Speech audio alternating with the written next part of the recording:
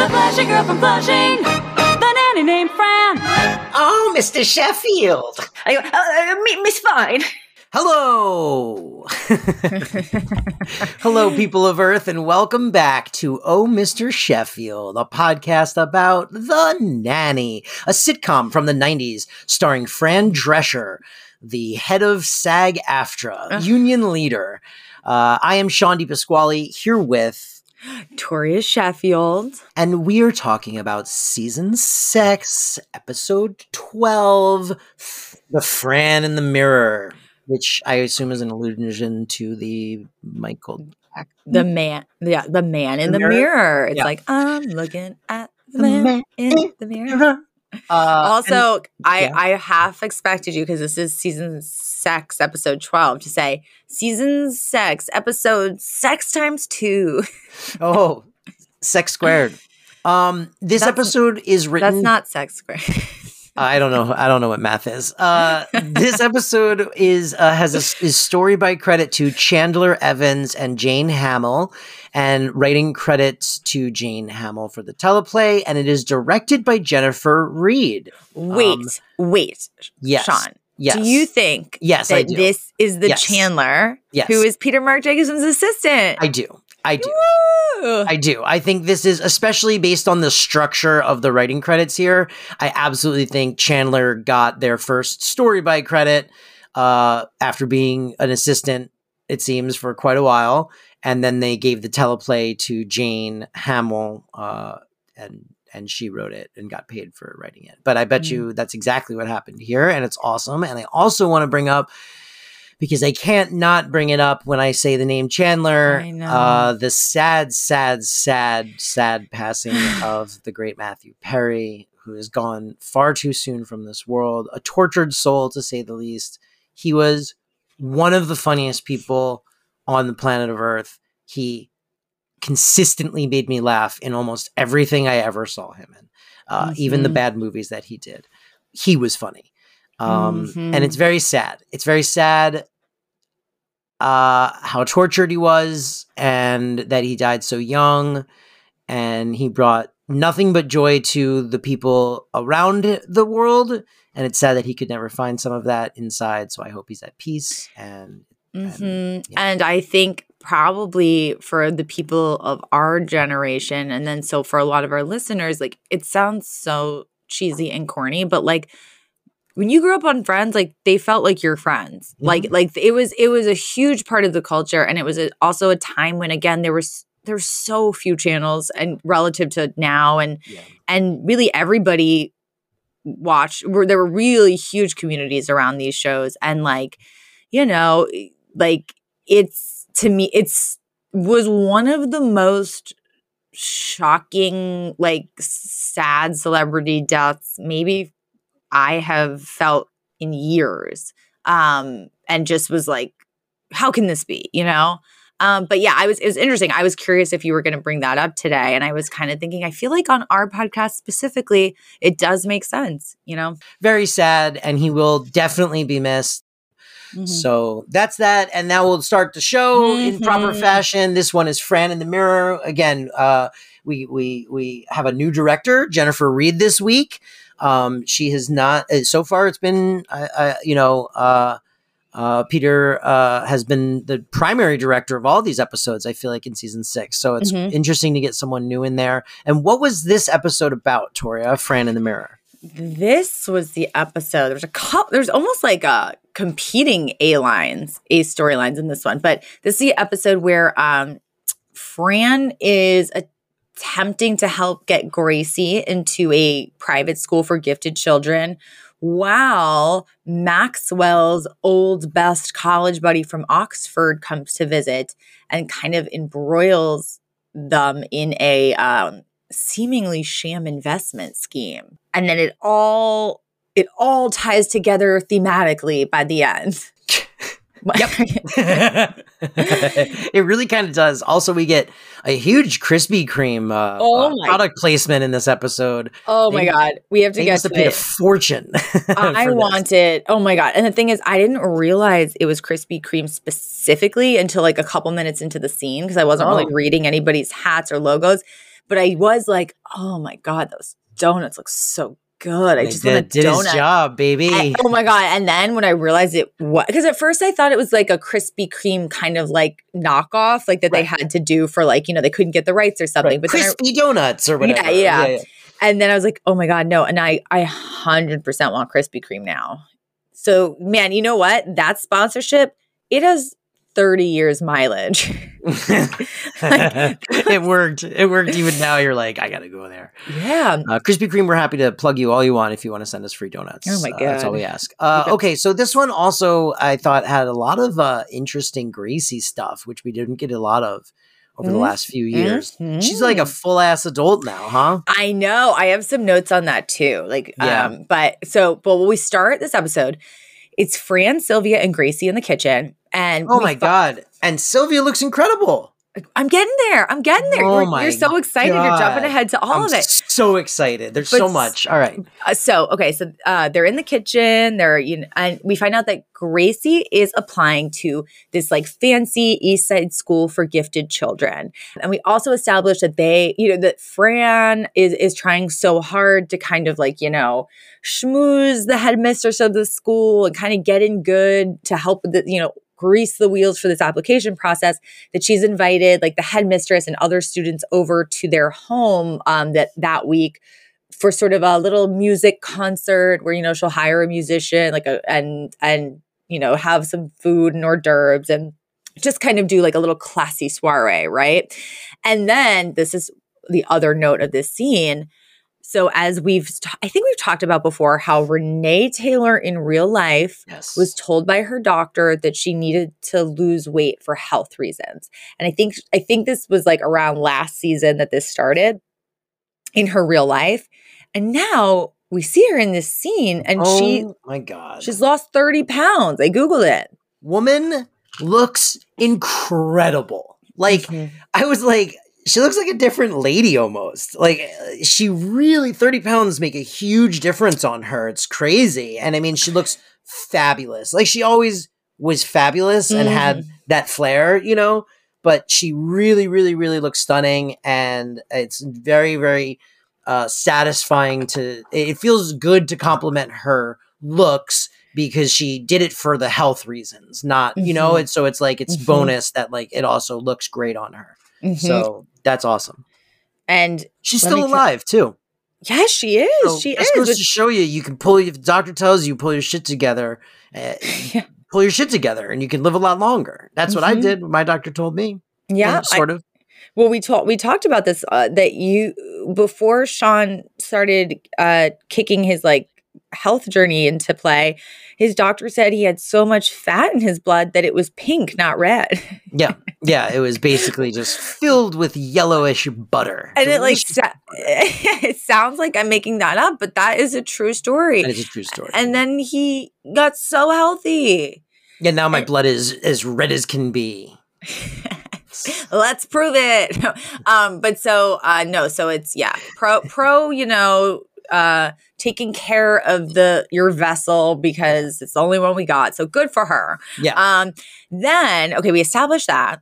And as you said, Gracie is like, she's like as tall as Fran. She's like a whole human now. And then Maxwell comes in and he's super excited because it turns out he just bumped into his best old buddy from Oxford, Rodney Pembroke, and he's going to go out to dinner with Rodney, and Rodney's going to come over, and he's like giddy with excitement, and he's almost like, Niles, do you remember that crazy night we all had where we drank and then we got sick all over the bathroom and then somebody left the bathtub on and it flooded everything? And he's like, I think that was you, Niles. And then Niles just goes, no, but do you remember the next morning when everything was spotless?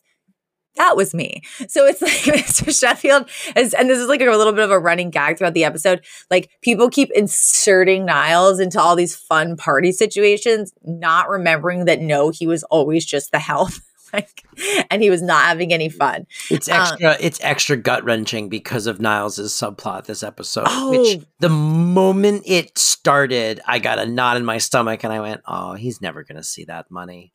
We'll get to it. But there was also, this was a bit of like when I complain about you being the logic police, I was a little logic police this week because I was like, most English people would know that like a lot of titles don't come with money. And that's like, there's a whole class within England of like title rich, money poor people. That's my problem. Title rich, money poor. And you'll do well to refer to me as Sir Sean DiPasquale from now on, please. Yes, Lord Sean. Lord. Yeah. But it's Baron, actually. So then we cut to the event that we were talking about earlier, and there's this it's in the mansion living room, and there's all these sort of young fancy students mingling, and there's this incredible piano player playing, like, I don't know what it is, but like Vivaldi or something, on the piano. And we see the headmistress of the school, and she's like, sitting there, clearly seemingly very charmed by it all, and it's going really well. And then she goes, she goes, "Oh, Fran, I realized like I don't even know anything about you. Like, what's your educational background?" Which, by the way, while that might sound like a crazy question to some people, I grew up in an environment where people really asked that question to parents. So did I. Yes. And it was not shocking to me. I was like, yeah, it's shocking now. I go like, ew, what a gross question. But yes, but that was very much the environment that I grew up in. It's one of the reasons why I actually really enjoy LA versus the East Coast. Yes. Because people really don't care. Like, they're like, what's your passion? What do you do? Like, what do you like to do? Like, that's the question. Not, what is your pedigree? What is your educational pedigree? But so anyway, Fran instantly, like, she tries to like, spruce herself up. So she's like, "Oh, I had a very positive experience with private schools, and some of my best memories are with my classmates." And then Gracie, like, who usually is savvier than this, but she was like, "Who?" And then Fran just looks at her and she goes, "Tootie, Blair, and Natalie," which are just characters from the Facts of Life, which is just so funny that like that is Fran's probably closest connection to actual private school. Like approximation of school life. Yes. And then Victoria, we can cut this because it's probably not going to be interesting, but while that was happening, my current ADHD mood had progressed to the point where I did this, and look at your Slack. Okay, let me see. Slack is how we communicate. You did that just now? What? Yeah. I was talking. Okay, if we don't cut this, listeners, Sean just sent me a selfie of himself, a photo of himself. He's moved his large headphones that are normally, the part that goes on your ears goes on your ear, and then there's the part that rests on your head. He moved it down his face, so the part that normally goes over your head is just covering his mouth like a giant mustache. It's so silly. We will post it if we decide to keep this in. It'll be a game time decision. So Fran says the Tootie, Blair, and Natalie thing, and then but things generally seem to be going well. Like, it's so funny that Fran also. Whoa, so the headmistress is like, "What a wonderful pianist. Where did you find him, Fran? He's not from Juilliard, is he?" And she goes, "No, he's the pianist at Macy's." Because they don't do this anymore. But in Macy's, there used to be a piano player, which was kind of cool. But so then things are going well, and Fran's plan is working. But then Maxwell comes in with his old chum Rodney, and they are hammered. Rodney, by the way, played by Maxwell Caulfield, who what? Two things that do you not know him? You must know him. I don't know. Who is he? Oh my God. Okay. I didn't even recognize this guy. Oh my gosh. Okay. So some of our listeners will be like, this is incredible, because the two big things that he is known for. One, he is Rex Manning from Empire Records. Oh, that's why he looks so familiar. Yeah, like Rex Manning Day. Oh, okay. And that's like such an iconic subplot of a movie that like if you had a shirt that said like Rex Manning Day, like people would be like, love that shirt, right? Totally. Oh, absolutely. And then our other listeners, who if they're like me, will be like, it is the main guy from Grease 2.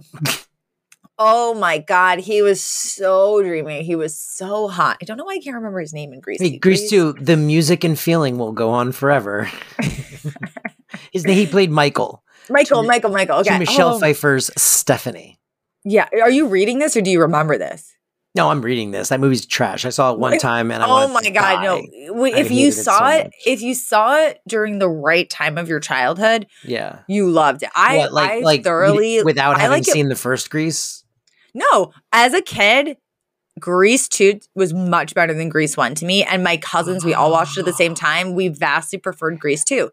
It doesn't matter that like it's technically not as good a movie. Like now that I can see that as an adult, like I love it. I can sing every song. This is the question of the week. Listeners, weigh in because this could be partnership ending. We might not do any more episodes of this podcast because that is the craziest thing I've ever heard in my life. I thought Grease 2 was universally despised by everyone as just like a laughable follow-up. You know, maybe I'm sure you're right, but again, I saw Grease 2 when I was probably 7 or 8, That's crazy. To this day, I love it. But okay, amazing listeners, we want to hear your we want to hear your opinions. I might be wrong. Everyone might be like, you're an idiot and you're old and your age is showing, and we hope that you're the one who leaves the podcast now. And Toria just does it by herself. It does it, and then it evolves into a Grease 2 podcast. Okay, but so back to how this whole tangent started. Yeah. Maxwell Caulfield playing Rodney Pembroke comes in with Maxwell. They're hammered, and Maxwell busts into this classy party going, "Hey, sexy, let me get a look at those legs." Like, first of all, talking to his wife in front of his daughter, which I already was like deeply uncomfortable with. But I was also then irate. I was like, Maxwell, like you are a horrible parent right now. I like drunk Max. I like him like in a vacuum, but I don't like it when he's like, I'm like, Maxwell, you should be at this soiree. Like you're like, don't make this only Fran's responsibility. Like you've been this girl's parent for much longer than Fran has. But so then he so quickly fell into like, well, you're the mom now. Goodbye. Yes. Well, I guess Niles probably had to do all this before Fran was there. Yeah, but true. But then, but Fran, she ushers Maxwell and Rodney out of the room, and she kind of like is keeping this elegant evening on track as best she can. And she even like rings for Niles to sort of be like, oh, forget that little interruption. Like let's call the butler for more tea. As soon as she rings the bell, we cut to Niles, who's now in the foyer, and he is opening his mail, and he literally screams, "Sweet lordy, my ship is coming." He just screams it in the middle of this party. And then he runs over to her and he's like, "I just found out I have an uncle who died and I've just inherited a royal title. I'm going to be rich." And then Fran just looks at him and goes, "Did you get the check yet?" And he goes, "No." And then she goes, "Then get us more tea." And so again, this evening definitely had some road bumps, but overall it seems Fran is doing a great job, now seemingly being the sole parent of this child. Then we cut to the next morning. Sylvie is now in the kitchen with Brighton, and I loved this joke. She's tearing pages out of a magazine so she can save it. And Brighton's just like, "Sylvia, why don't you just take the magazine home?" And then she looks at him and she goes, "That's not courteous." But like ripping pages out of people's magazines pre-internet when like that was your only source. That was it, baby. But so then and you only got one copy. Yes. Like if you subscribed to us, so, if you had a subscription, you just got the one thing. That's it. So it's very rude to like rip pages out. So selfish. It's like ripping pages out of a book from the library. Yes. You know what I mean? I mean, like, well, I need these pages. I love this passage. There's no other way for me to preserve it here in 1996. So that happens. It was so funny. Then Fran and Gracie come in from what we find out was Gracie's second interview with this school. And then I wrote two things. One, where is Maxwell in this seemingly very important part of his daughter's life? And then two, I wrote, I'm not loving Gracie's sort of new condescending attitude towards Fran. Because now they're definitely playing it as like, oh, she realizes Fran like kind of lacks class, or Fran doesn't know the meaning of big words and blah, blah, blah. And she kind of is like, eye roll. And as much as it bothered me, I was like, well, I guess she is a teenager now. And plenty of like sweet little kids become this way to their moms and it's heartbreaking. You know, I didn't really think of that angle, but I think that's fair assessment. And I would give them that's probably what they were going for in this is like, all right, she's a teenager now. She's a little sassier. She's like rolling her eyes a little bit. She's like pushing back, you know, at whatever establishment she has, which, you know, is in this case, Fran. You know, so in much the same way that like, I feel like, you know, well, no, I guess Brighton didn't really go through that. Brighton went through like a little spoiled shithead face. Yeah, and then he became humbled, and now he's just like a mensch. He's such a mensch now. It's really the Yetta. In my head canon, his relationship with Yetta was a real turning point in his life, and like it really chilled him out and like humbled him. And now he's just like he's just a good boy. He's just a good guy. He's a good guy. And in fact, he even goes over to Gracie at this point. He's like, you know, Gracie, I got rejected from that school. What makes you think you're going to get in? And she's like, I work hard. I have a 4.0 grade average. I'm a good writer. And he's like, well, fine. But, you know, if I'd rather, you know, be smart or be good looking then. And she'd like, you'd choose either.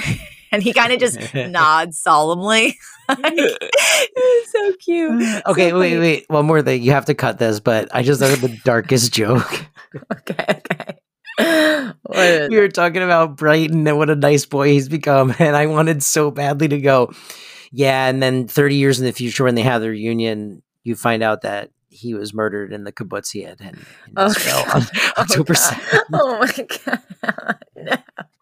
He really embraced Judaism, and then we lost him. God damn. That, you know what? That really brought that really made the crisis real to me when you said that. Now I get it. Now you feel it. Okay. If we imagine we lost Brighton. All right. So we gotta cut all of that. That's so horrible. Absolutely. Oh We'll cut. But so then Maxwell comes in, and he is basically like oh, like I actually have to go to London, but it's just going to be for a day. We have an emergency meeting about a production. Like I'll be back tomorrow night. And he actually calls out to Niles. He's like, Niles. And then Niles comes in wearing an all leather blazer and pants and an earring. Because apparently now that he thinks he has money coming to him, he bought a bunch of clothes. Yep. And he's like redoing his look. He looks amazing. Yeah, he looks good. He's also seems to have sort of started working out. Like I noticed that in that construction worker scene from the other week. He seems to be getting in shape. As an actor. But and then Cece is also there, and she says something really cutting, and he's like, why can't you just be happy for me? I'm not used to people calling me sir. You're used to it. It's like a mean cut. But then also because Maxwell had called him in, and then he's like so Maxwell called him in, and then he hears that exchange, and he goes, oh boy, he's like, that new title must have come with a big check. Let me see it. And then Niles is like, oh, it hasn't come yet. And then Maxwell goes, all right, then go upstairs and pack my clothes. Like everyone's basically just like, you still work for me until you have that money. Yeah. And one thing that we also, I guess we're going to establish in this next scene, but we kind of did establish it earlier, that the thing about this Rodney fellow is that he is like one of England's richest people, and like he's an incredible investor, and like everything he touches turns to gold. Yeah. So then and we did establish this earlier. I just forgot to mention it. But when they came in drunk and then like headed into the office, Maxwell said all that to Fran, and he's basically like, ooh, we're going to go work on some deals. Like, because, Rodney wants me to invest in some things, and like, it'll just be insane not to. So they go off. Yep. So that was established earlier. Because as we've already established, Maxwell is a greedy capitalist pig who is never happy with enough money. He never has enough, and he just needs more. He needs to gobble up all the money in the world. And remember, he's also a slumlord. But so then the next day, while Maxwell is out of the house because he's in London, Rodney stops by. And Fran and Cece are already in the office, kind of just doing their normal funny bickering. And then Rodney comes in and he tells Fran that Maxwell was going to write him a check for the investment. But, he's out of town now. And the thing is, he has a 5 p.m. deadline. And he's like, I'm hoping you can just write it for me, because you're his wife. And then Cece kind of jumps in almost to be like, no, because like Cece's the business manager. And Fran's like, well, I am his wife. And this sort of starts this little tension between them. Like who has the authority to write or decide not to write this check? And Cece's like, I'm the business manager. And Fran's like, well, I'm his wife and this is a personal investment. And she's like, she goes, but this is a personal investment being made by me and Max. And Cece just goes, but you're stupid. Like that was her rebuttal. And then they start wrestling for the checkbook. I mean, look, this is one of the rare times where I was like in Cece's corner. Victoria, I got to talk about how hydration is very important. I learned this recently. Hydration's not just for like running marathons and exercising and that. You need to be hydrated daily. It's daily maintenance, right? So if you're going to the airport or standing on the sidelines of your kid's soccer game in the hot sun, if you're on back-to-back conference calls, it doesn't matter, right? Proper functional hydration is essential. And Liquid IV is the #1 powered hydration brand in America. Their hydration multiplier is the one product that you're missing in your daily life. Well, maybe not you, Toria. It's true. I actually use Liquid IV. I've used it for probably almost 2 years now. It comes in so many yummy flavors. It's a little powder that you put in the water you're already going to drink. It comes in strawberry, lemonade, grape, lemon lime, pina colada, watermelon, so much more. It makes you feel so much better, so much faster when you need to hydrate. And with just one stick of this stuff, you hydrate real life 2 times faster than water alone. So just quit wasting your time with water. It's for losers. It's a loser's game. Plus, you get essential vitamins like B3, B5, B6, B12, vitamin C, 3 times the electrolytes of any leading sport drink, made with quality ingredients, non-GMO, and free from gluten, dairy, soy. Plus, this company, they want equitable access to clean and abundant water for everybody. And to date, Liquid IV has donated over 39 million servings in 50 plus countries around the world. So, Toria, how do we get this stuff? So it's real people, real flavors, real hydration. Get 20% off when you go to liquidiv.com and use your code Mr. Chef Pod at checkout. That's 20% off anything you order when you shop Better Hydration today using promo code Mr. Chef Pod at liquidiv.com. Use it now. All right. So, Toria, what just happened? Okay, listeners, it's only been a few seconds since you last heard from us, but for us, it has been a full week. We had to. Time is weird. We had to stop mid-record. I had a random work emergency where I had to bolt into the office on a Sunday. So if we sound, if we have more like beginning of the ep energy instead of mid-ep energy that I'm sure you're all accustomed to, that's why. Because even though we're talking about an episode right in the middle, we're just starting for the day. So we're going to be shaky. Yeah. I don't even know where we are right now. I'm lost and alone and cold, but that's probably because I didn't close my window before we started. I'm cold. He also got the booster and the flu shot, so he's slowly dying.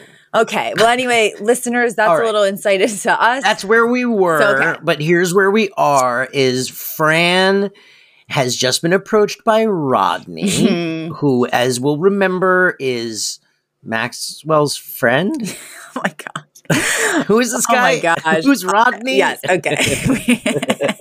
This is so frustrating to listeners because they were just listening to all Just listening. So basically, Cece and Fran, they're fighting over who has the authority to cut this check. And, and ultimately Fran wrestles the checkbook from Cece and she writes it and she's very smug about it. And I felt like this was one of the first times where I was actually on Cece's side. Yes, you mentioned that you really felt like no matter what, they should have discussed this. But it's like... They should have discussed it. I get they're married and it's her money just as much as anybody's. But if Elizabeth was going to write $1 million check, I would really, really, really prefer if she talked to me. Well, I think the problem with this situation, though, is like Rodney came in and made it sound like Maxwell had already like been like, yes, I'm going to invest $1 million with you, and then just like had forgotten to write the check before 5, you know? So Fran doesn't realize that like potentially, I mean, yes, you would hope that for $1 million, you'd just be like, let me make a quick call. But I guess he's on a flight. I can see how it could happen. But so what happens is then Jocelyn, Maxwell's sister, comes in just as Rodney is leaving with the check. Again, we're like, it's interesting that Jocelyn is here, and maybe she's here to stay. So I wrote that I made the same note where I was like, wait, is this supposed to be the payoff of Jocelyn's big return from a couple episodes ago? Is she just pops up again randomly and says some stuff and then leaves again? It's so bizarre. I don't know. But she's basically like, oh, like that Rodney, like so handsome, but too bad he's broke. And then Fran and Cece are like, what? And she's like, oh yes, like everybody in London knows, like he's dead broke, and he's not only burned through his money, but he's burned through all his investors' money as well. And she's like, ta-ta, like walks out. So, and Fran just has this look of horror on her face because she realizes she just cut $1 million to a guy who apparently is like running through people's money and using them. And Fran, and then Cece's like, Maxwell's gonna fire. Fran freaks out and looks at Cece, and then she's like, Maxwell's gonna fire you when he finds out that you let me write that check. Which is and then we cut to the you see, here's why I was confused. Because in my mind, we had already talked about this next scene, which is why I was like disoriented in where we were in the episode when we came back. But I think you and I just talked about this off mic because we're such fatties. I think we talked about this before we even started recording last week, which is we then get to the next scene. Fran and Cece are in a Krispy Kreme donut shop. And, you know, Fran's like... Which we should note, Val is working there. Yeah. That's why they're there, is because... They establish in this scene that Val now works at Krispy Kreme, which I adore. That perfect job. That is how they explained this product placement away, which is that Val works there. So she's like pouring them coffee, and Val's just like, you know, Fran, there's got to be a way for you to get your money back. And Fran's like, no, you know, I already, it's the best line ever. Fran goes, no, Val, like I already called the bank. It's already in a Swiss bank account and it's been converted into francs. And then Val goes, oh, well, once you convert it into hot dogs, it's very hard to trace. It's an amazing... It's an amazing line. It's so stupid and it's so brilliant. It's great. 10 out of 10. Amazing line. And then she delivers it so nonchalantly. It's not even like she doesn't try to sell it as like a bit. You know, she just goes like, "Yeah, well, once it's converted into hot dogs, there's not much you can do." It's like, and then, oh my god, it was so funny. But then, you know, and Fran is like super defeatist about all this, and Cece's of course not helping. But Val's like, you know, Fran, this is so unlike you. Like the Fran I know would march right up to that guy and demand the money back. And Fran's like, you know what? Like you are absolutely right. Like, but she's like, but if it doesn't work, like, I would like to work here. Like, is basically what she says when on her way out. But assuming that if it doesn't work, she's going to be like knocked out of the mansion on her butt. But so Fran does indeed go to visit Rodney, who is maybe. You probably just skipped the line, but I wrote. I don't even remember why I wrote this. She must have said something, but I wrote for that scene. I wrote, of course, Cece likes cops. ACAB. Oh yeah. So did she mention cops in that scene? I don't even remember now. After Fran walks out, she goes to flirt with a police officer, and then is like, she's like, hey NYPD, oh I so blue. But whatever. So then Fran goes to see Rodney, and he's in this sort of lavish apartment, so fancy. And what was that? Was that an apartment? Was that supposed to be like his office / where he? It felt like a mansion. I was like, where are they suddenly? And why does he live here? I thought he was broke. No, I mean, but here's the thing: we understand that he's just taken a check for $1 million. Maybe he's hoodwinked other people. He's in this very nice setup, and you know, she's just like, hey, like I know what you're up to, and I want that money back. And he explains, he's like, you know what, Fran? He's like, I don't want you to do anything that you're not comfortable with, but the only reason, truly, that I did not tell Maxwell the whole story about my situation is because I have been making incredible investments for my whole life, and I made one bad one, and everybody lost faith in me. And he's like, but I knew that once someone like Maxwell invested in me again, everyone else would follow suit. And he's like, I just needed a second chance. And he's like, oh, you probably wouldn't understand. You've never been the underdog. Yeah, that's like my childhood dentist who was arrested for abusing children and like hitting them. Was like, look, you hit one child and give him a black eye and they tell you can't be a dentist anymore? What the hell? Did that really happen? Yeah. Hashtag Florida man. So Rodney says that. And the thing is, I have to admit, like he played, like it was it felt very authentic. Like I myself was like, I can't tell if he's scamming her or not, but this seems authentic. Me neither. And he's like, I'm going to go back into my office and I'm going to write you that check. So he goes into the other room, and Fran, she literally looks at her reflection in the mirror in the room, which is where I guess we get the titular the Fran title. Yes, the Fran in the mirror. Here we go. And she's kind of like, what are you looking at? And her reflection is like, oh, like you never needed a second chance before. And then this scene was very Mary Poppins. Yes, it was. It made me think of Mary Poppins. When she like fights her evil self in the mirror, that like the other Mary Poppins in the mirror is kind of like mean. Yeah. That's what this was like. But so, but in this case, the reflection, Fran, is the one that's like more her conscience, right? Her inner dialogue. And, so Fran's like, well, but sure, I understand second chances, but he lied to me. And then her reflection's like, and you never lied to try to get something, miss, you went to fancy prep school and, you're related to Mo of the Three Stooges, which was another lie that she told to try to impress the headmistress of this fancy school that Gracie's applying to. And, basically the reflection, Fran, is like, you should give this guy a second. I think I might start telling people that I'm related to a Three Stooge. One of the Three Stooges. It's been enough time now that I feel like no one really would question it. If I was like, oh yeah, Shemp was my like great uncle. Oh yeah, my sisters. She had a teacher in high school who was one of the original Little Rascals. Isn't that crazy? Smothers brothers are my second cousins, twice removed. So Fran, she's conflicted. My dad's cousin's brother was Harpo Marx. Okay, guys, this is going to go on forever unless we kill Sean.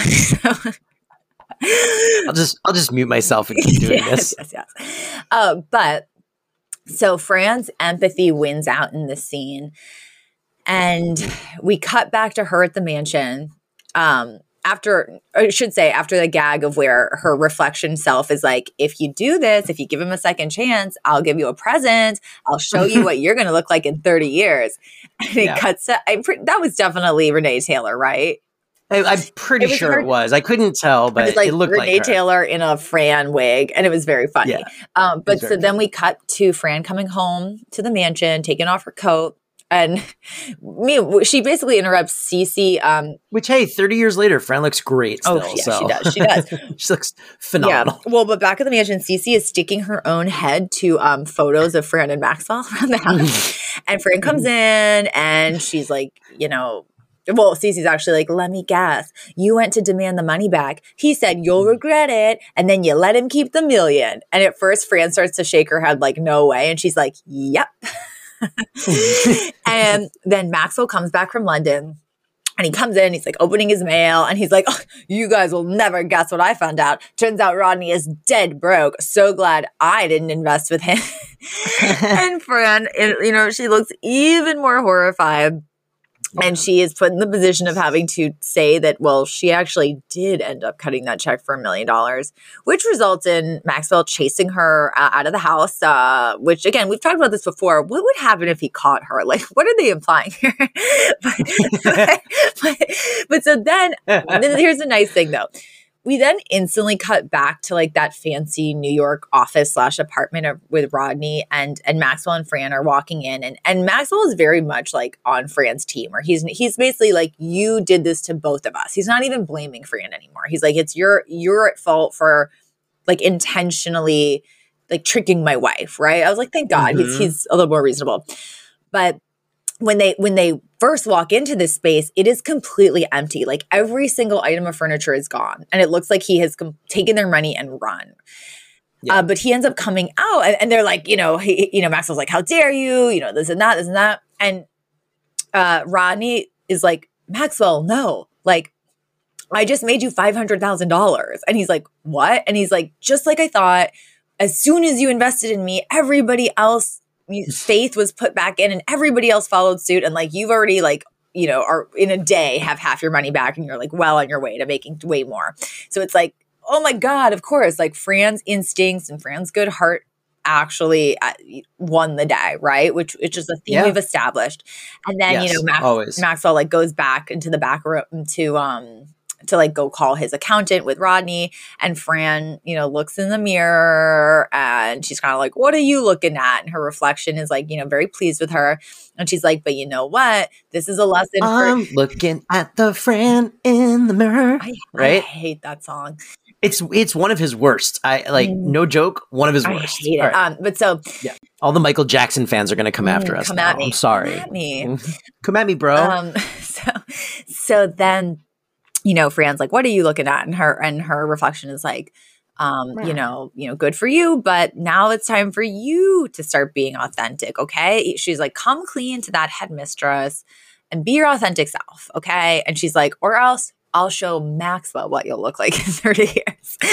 So we then get to the next scene. Fran is sitting across from this headmistress in the living room, and she's just pouring out every single lie she's told to this woman in order to impress her. And then she's like, and you know what? I'm actually like, I didn't go to a fancy school and I don't have this pedigree. The woman goes, "Well, of course I know you're classless, dear, but that's not the reason Gracie isn't getting in." And Fran's like, "What? She's not getting in?" And she's like, "Yes, we just have so many children from privileged backgrounds like Gracie's. We're going to give her spot to an underprivileged youth from Queens," which I thought was great. I'm glad that they were profiling that a little bit. It's cool. And then Fran's like, "Wait a second. You're saying I'm not the reason our daughter's not getting into our dream school? It's Maxwell?" Because I think this woman had even said, she was like, "Oh no, it's not your background. It's actually it's not. She's still Maxwell Sheffield's daughter." And then Fran is like thrilled that it's not her. And then the button of this episode, we are back in that Krispy Kreme. Thank God. I'm telling you, Sean, I am going to go get a donut after this record. Go now. So we'll stop the episode. That's a 3-part. That stretches into 3 weeks. It'd be really funny if we came back and we're like, "Hey guys, it's the following Sunday. We did go get Krispy Kreme." And well, here's the thing. Now Niles is sitting with Cece and, Val's pouring their coffee. And we find out that Niles' new fancy title is completely worthless. He didn't get any money. And to add insult to injury, he blew so much money on a new wardrobe thinking he had money coming. And then Val comes over and she's like, "I hate to interrupt, but Niles, your break is over." And he stands up. He puts on a Krispy Kreme hat. He's working. He has to moonlight at Krispy Kreme to pay off all this debt he's in. He's what is it? Acquired. And so he's mopping the floor, and that is the button. And they also got a second Krispy Kreme product placement. 10 out of 10. I like this episode. I was a big fan. It was very fun. And it's, what I kind of realized I liked, and this sort of circles back to some of our Instagram commenters. I was getting a little maybe burnt out on the pregnancy, trying to get pregnant stuff. Same. And it's nice to see other parts of Fran. Yes. Totally. And so that's the episode. It took us 2 full weeks to get through, but we did it. And now that means it's time for segments. And now, segments. Are we ready for segment?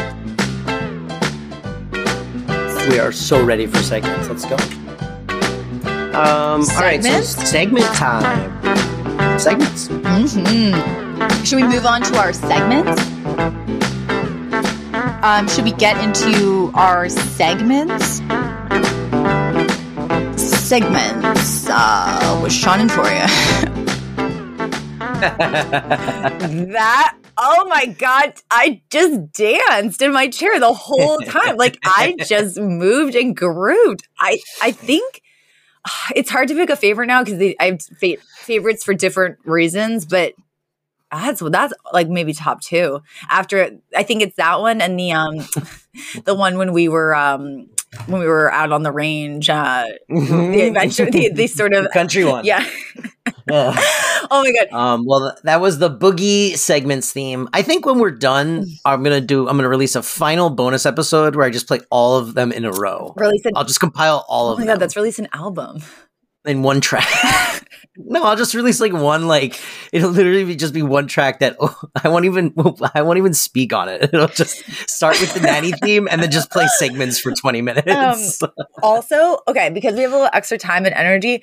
I'm going to actually record myself just like chair dancing a little to this. And you also have to, and then I'll cut it together and just put a reel and it'll just be like a fun little Listen, I would love it more than anything to dance. To dance again. Little clown. Okay. All right. So here we go. Favorite lines and moments. I think by far, right, the top line of the whole show is, well, once it's converted into hot dogs, there's not much you can do. Anything beats that line. I mean, there's other great lines, but holy crap. The funny thing is, I literally just have the hot dog line. Like, that's like my first. It's so fucking funny. The other one that I really liked was the lady from the school says, our curriculum is broad-based. And Fran goes, well, what do the boys study? That's the other one that I have.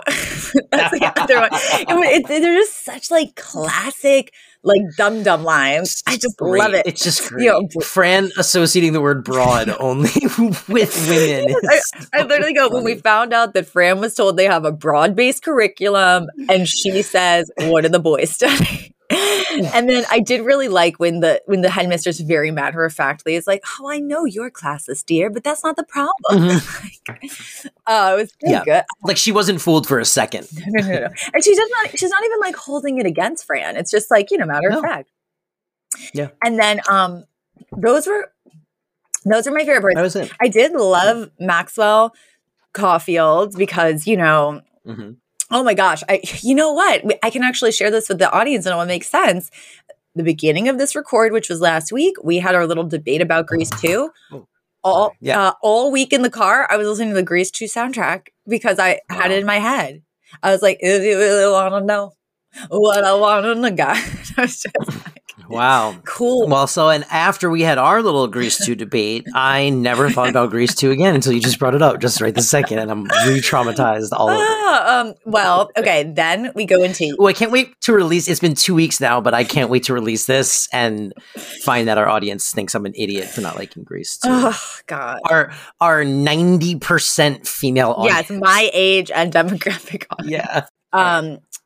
Yiddish, we got Macher. Like and Gracie says it, and she says it with this great Yiddish accent. She was like, a big time Macher, which is like Yiddish for hot shot, Mm-hmm. I loved it.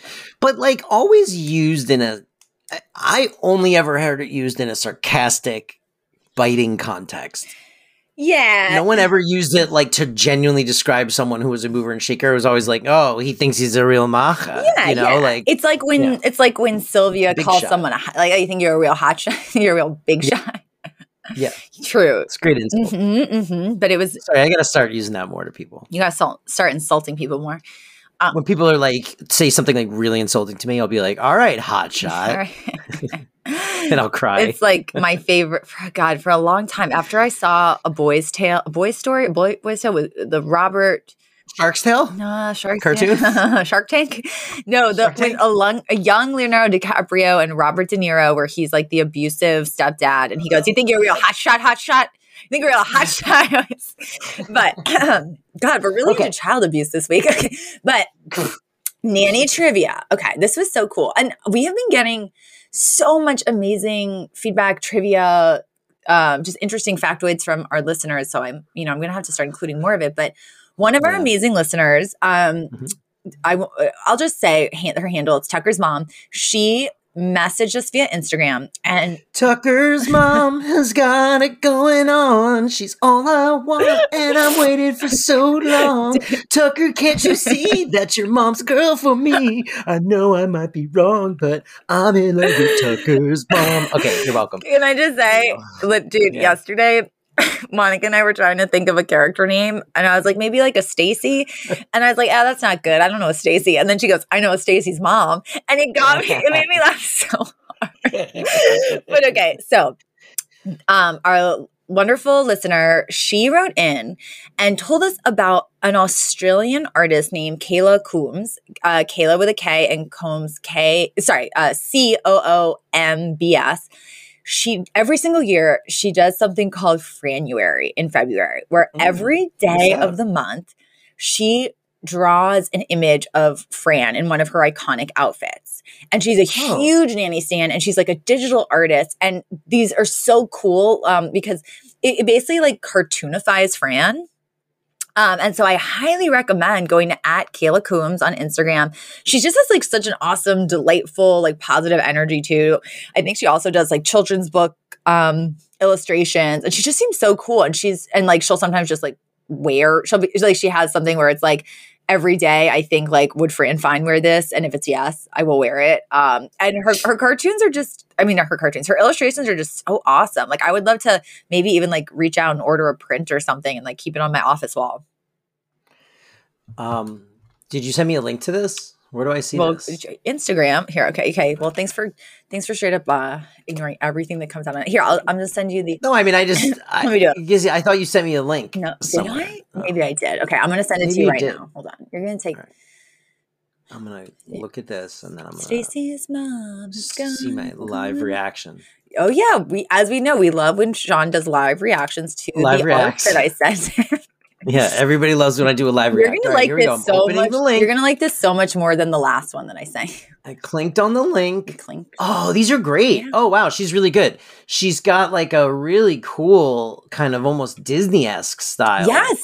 It's like that she does here with Fran. Wow, these are really cool. Mm-hmm. Man, Kayla Coombs. Mm-hmm.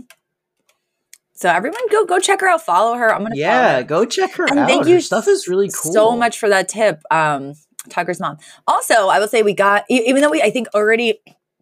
Oh my God. She's got a great picture of Daria too. Yeah, right? I'm a fan. I'm a stan. Yeah, me too. Big fan. I love her. But I was going to say also, even though we kind of also already established this in trivia last week, a lot of listeners wrote in to say that whole not having sex while you're ovulating is a myth.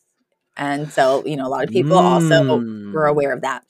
Okay. All right. Good to know. So the last order of business, the Fran or the Cece or the whoever. I wish I was the Val, so I had a job at Krispy Kreme. But I'm more likely to be the Niles, who will believe falsely that I've made some inheritance, spend all my money, and then have to get a job at Krispy Kreme. So I related to the Fran in that I do want to get better at this, and I'm trying not to be so hard on myself, but little lies, like little white lies, can come very easily to me, like in certain social situations. And it's like they come out of it. It's not like I'm the heir to the Krispy Kreme fortune. It's more like, I'll like, it's like, if let's say I'm talking to someone and then I'll be like, oh yeah, I've never traveled there, even if I have, like just because it seems like I'm like overthinking it. I'm like, well, maybe they'll think I'm like spoiled if I travel there. So I don't want them to know that like I've been to Europe. So I kind of try to mimic and mirror, so to speak. And sometimes I'm just like, why did I just do that? Like, why did I just say that? Like, that was so unnecessary. And so you're like a little social chameleon. I think, yeah. And I definitely am trying, kind of a little project for myself is being like, just be your authentic self in every situation. Like, if you feel like maybe it's a little uncomfortable, maybe you're not going to like, maybe this person's not going to respond super well to you, like just totally be yourself. Yeah. But it comes very easy to mirror. Interesting. Mm-hmm. I'm mirroring you right now, Sean. That's our whole friendship is based on me just like mirroring. Stop doing that. Stop doing that. Stop it. No. No. All right. Well, that was a podcast. That was an episode of this podcast. If you liked it, if you think I'm very wrong about Grease 2 or very right about Grease 2 or have any thoughts about Grease 2, really, you should find us on Instagram and Twitter at Oh Mr. Chef Pod. We've also got the Redbubble still, ohmrchefpod.redbubble.com, where we've got some cool stuff that you can buy to put on your body or your phones or wherever, whatever. They sell a bunch of stuff, and we got some cool stuff there. And then also, I rarely do this, but I'm going to do it this time. I am co-hosting a podcast with a friend of mine who is an attorney, a social media attorney. And I'm basically the idiot, and I ask a lot of questions about law stuff, and he answers them for me, which I find to be very helpful because I feel like a lot of times when you try to listen to law podcasts, it's just lawyers talking lawyer stuff, and it's impenetrable. So if you want to listen to that, it's called the Social Media Lawcast, and I'm on it. And you can find it where podcasts are. Listeners, I'll tell you this. I will never listen to this podcast over my dead body. I'm viciously jealous. I can't believe he would go behind my back and do this. But I'll also say this. His co-host, a dreamboat. So I am conflicted. Just listen to his half of it. Just mute every time I speak. And it's not ready yet, but we've been recording video, so eventually he's going to put up, there's like a video element, so you could just go watch the eye candy, I guess. Yeah, you got to tell him. You got to be like, my other co-host constantly talks about your dreamboat set. It's the only thing I bring up about this podcast. Anyway, yeah, Social Media Lawcast. I don't know if that's something that's interesting to you, go listen to it. If not, totally understand. No offense taken. And as always, we'll be back next week with another episode. We're going to be on episode 13 of season 6 or season 6, barreling through this season. I'm very excited. I can't believe? I can't believe that the Fran or the CC bit has worked for over 100 episodes, that we didn't just peter out and stop doing that. I'm really impressed with us. It's a testament to the writing because they always, they make it relatable. Yep. Yeah. All right, Toria, guess what? Goodbye. Bye. And now, segments. Are we ready for segment? We are so ready for segments. Let's go. All right, so segment time. Segments. Should we move on to our segments? Should we get into our segments? Segments with Sean and Toria.